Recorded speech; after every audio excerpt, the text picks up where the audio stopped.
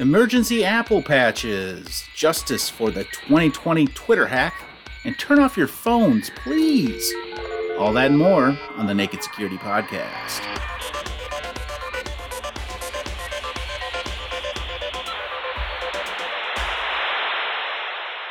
Welcome to the podcast, everybody. I am Doug Aamoth. He is Paul Ducklin. Paul, how do you do? I'm very well, Douglas. And just to be clear, when we talk about turning off your phone, that's not just when you're travelling in the quiet carriage on the train. Though that would be certainly nice. That would. Well, stick around for more on that. But first, we start with our This Week in Tech History segment. Paul, should I go with the transistor, which is our obvious choice this week, or go mildly countercultural? What say you? I don't know what you're proposing for the countercultural thing, but let me try this. I spy with my little eye something beginning with A. Correct. This week on June 27th, 1972, pioneering video game company Atari was founded by Nolan Bushnell and Ted Dabney. Fun fact, before Atari was named Atari, it went by Syzygy Company. However, Atari co-founder Nolan Bushnell considered various terms from the game Go, eventually choosing Atari, referencing a position in the game when a group of stones is imminently in danger of being taken. That's where a young Steve Jobs got his start, isn't it? Exactly right. And he drafted in his chum Woz to design the follow-up for Pong, but you only needed one player, namely Breakout. Great game. Still to this day, it holds up, I can tell you, firsthand. It certainly does. Well, let's stick with Apple and start our stories. This is an emergency patch for silent, dangerous iPhone malware. So what's going on here, Paul? This is the triangulation Trojan that was announced at the start of June 2023 by Russian anti-malware company Kaspersky. They claimed they'd found this thing not because they were doing threat analysis for a customer, but because they found something weird on their own executives' phones and went looking and, oh golly, here's some O-Days. And that was the big story of the start of June. Apple issued a double patch. As often seems to happen when these emergency patches come out, there was a WebKit bug. Basically, reports exist that this was exploited, in other words, it's an O-Day, and a kernel-level code execution hole. That was the one found by Kaspersky researchers. And as we've said many times before, those two types of exploit are often combined in iPhone attacks because the WebKit exploit gets the crooks in, although it gives them limited power. And then the kernel-level hole that they exploit with the code they've injected into the browser gives the full takeover. And therefore you can essentially add malware that not only spies on everything, but survives reboots, etc., etc. So that certainly smells of spyware, complete phone takeover, utter jailbreak. So go and check that you have the latest updates. Because although these bugs are only known to have been exploited on iPhones, the actual vulnerabilities exist pretty much in every Apple device, notably including Macs running macOS, all supported versions. Okay, settings, general, software update to see if you've gotten the patch already. If not, patch now. Let's move on to the...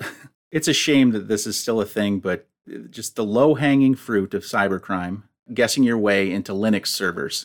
This was South Korean antivirus researchers who, sadly, I guess is the right word, discovered that the old tricks are still working, that crooks are using automated systems to find SSH servers and just trying to log in with one of a well-known set of username-password pairs.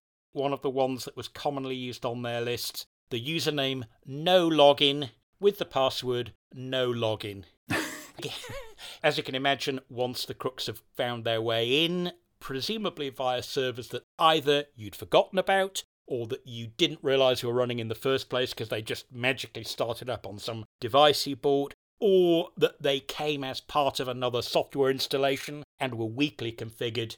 Once they were in, they were doing a mixture of things, these particular crooks. Attacks that could be automated. They're implanting DDoS for hire zombies, so software that they can later trigger to use your computer to attack somebody else. You're left looking like a bad guy. They're also injecting, can you believe it, crypto mining code to mine for Monero coins. And lastly, just because they could, they were routinely inserting zombie malware called Shellbot, which basically means that they can come back later and instruct the infected device to upgrade itself to run some new malware. They can sell access on to somebody else.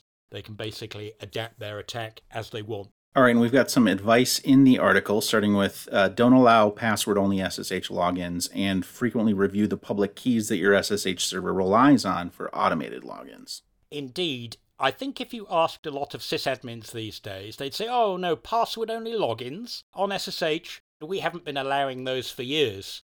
But are you sure? It may be that you force all of your own official users to use public-private key logins only, or to use password plus 2FA, but what if, at some time in the past, some previous crook was able to fiddle with your configuration so that password-only logins are allowed? Or what if you installed a product that brought with it an SSH server in case you didn't have one, and set it up weakly configured, assuming that you would go in and configure it correctly afterwards?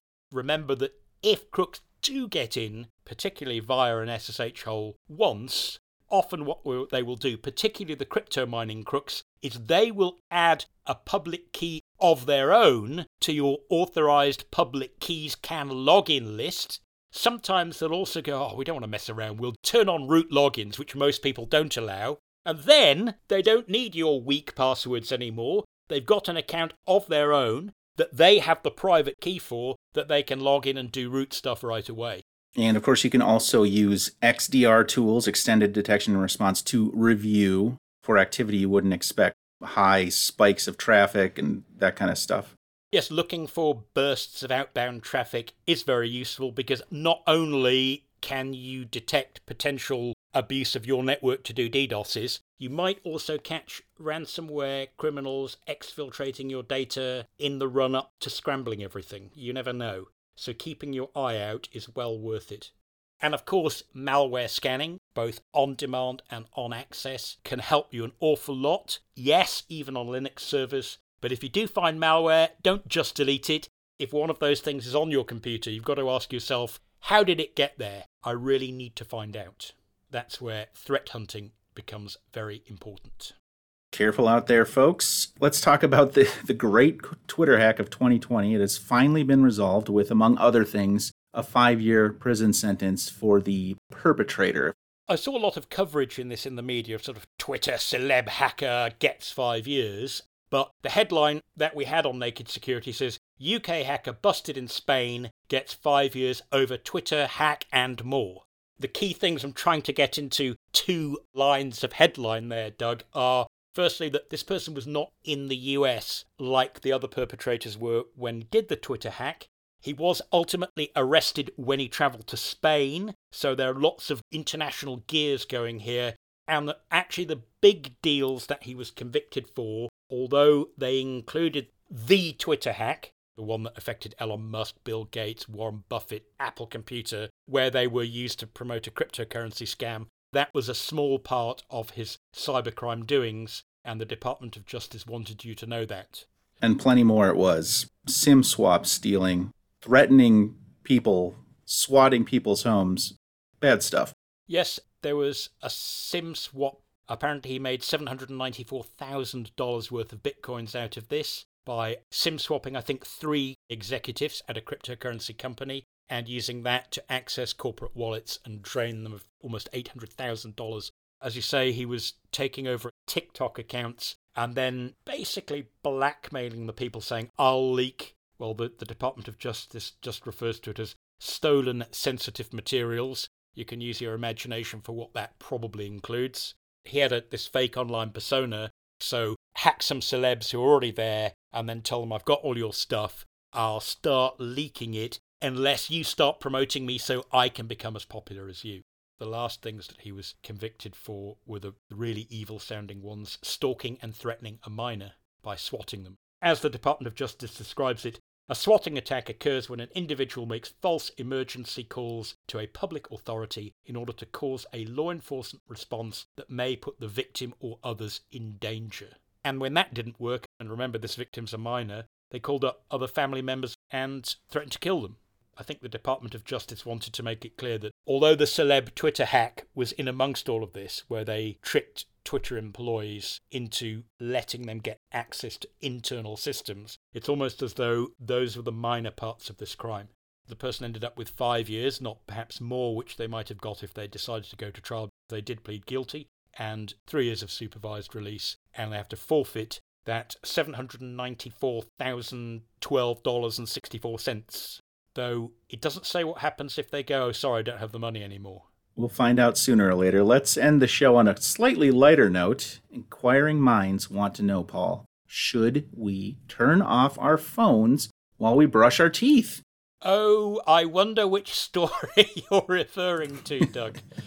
In case you haven't seen it, it's one of the most popular stories of the year so far on naked security. The headline says, Australian Prime Minister says, shut down your phone every 24 hours for 5 minutes. Presumably somebody in the government cybersecurity team had pointed out that if you happen to have spyware on your phone, this followed the Apple story, right? Fixing the 0-day found by Kaspersky. So spyware was in everyone's mind. If you have spyware that doesn't survive a reboot, because it doesn't have what the jargon calls persistence, it's a transient threat because it can only inject itself into memory until the current process ends, then when you reboot your phone, you get rid of the spyware. I guess this seemed like a harmless idea, but the problem is that most serious spyware these days will be that persistent threat.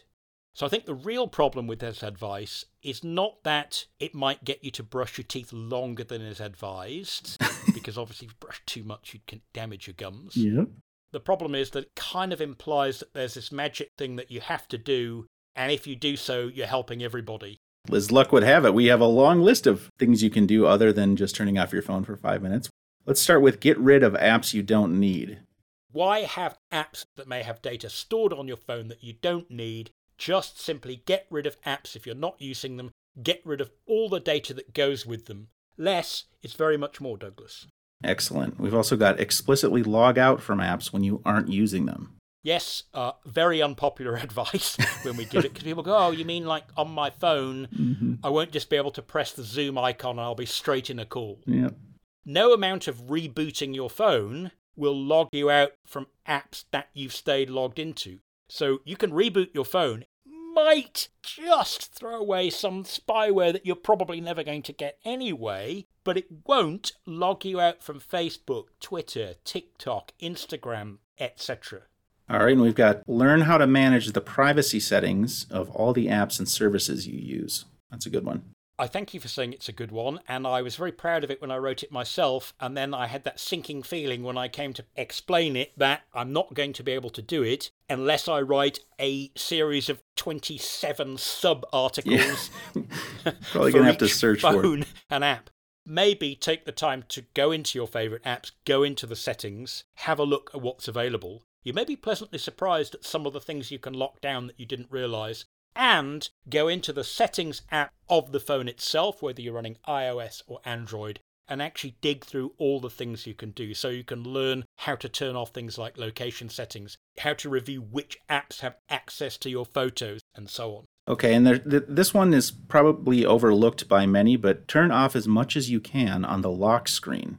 My recommendation is try to have nothing on your lock screen except what the phone forces you to have. All right, and on a similar note, set the longest lock code and the shortest lock time you can tolerate. Yes, that doesn't need much explanation, does it? Once again, it's not popular advice. A little inconvenience goes a long way. Yes, I think that's the good way to put it.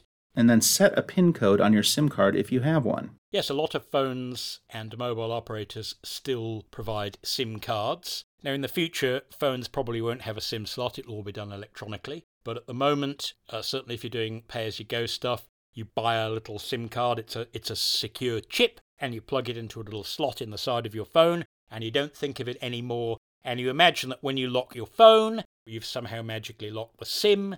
But the problem is that if you power down the phone, you eject the SIM and you plug it into a new phone, a new device, and there isn't a lock code on the SIM card itself, then the SIM just starts working.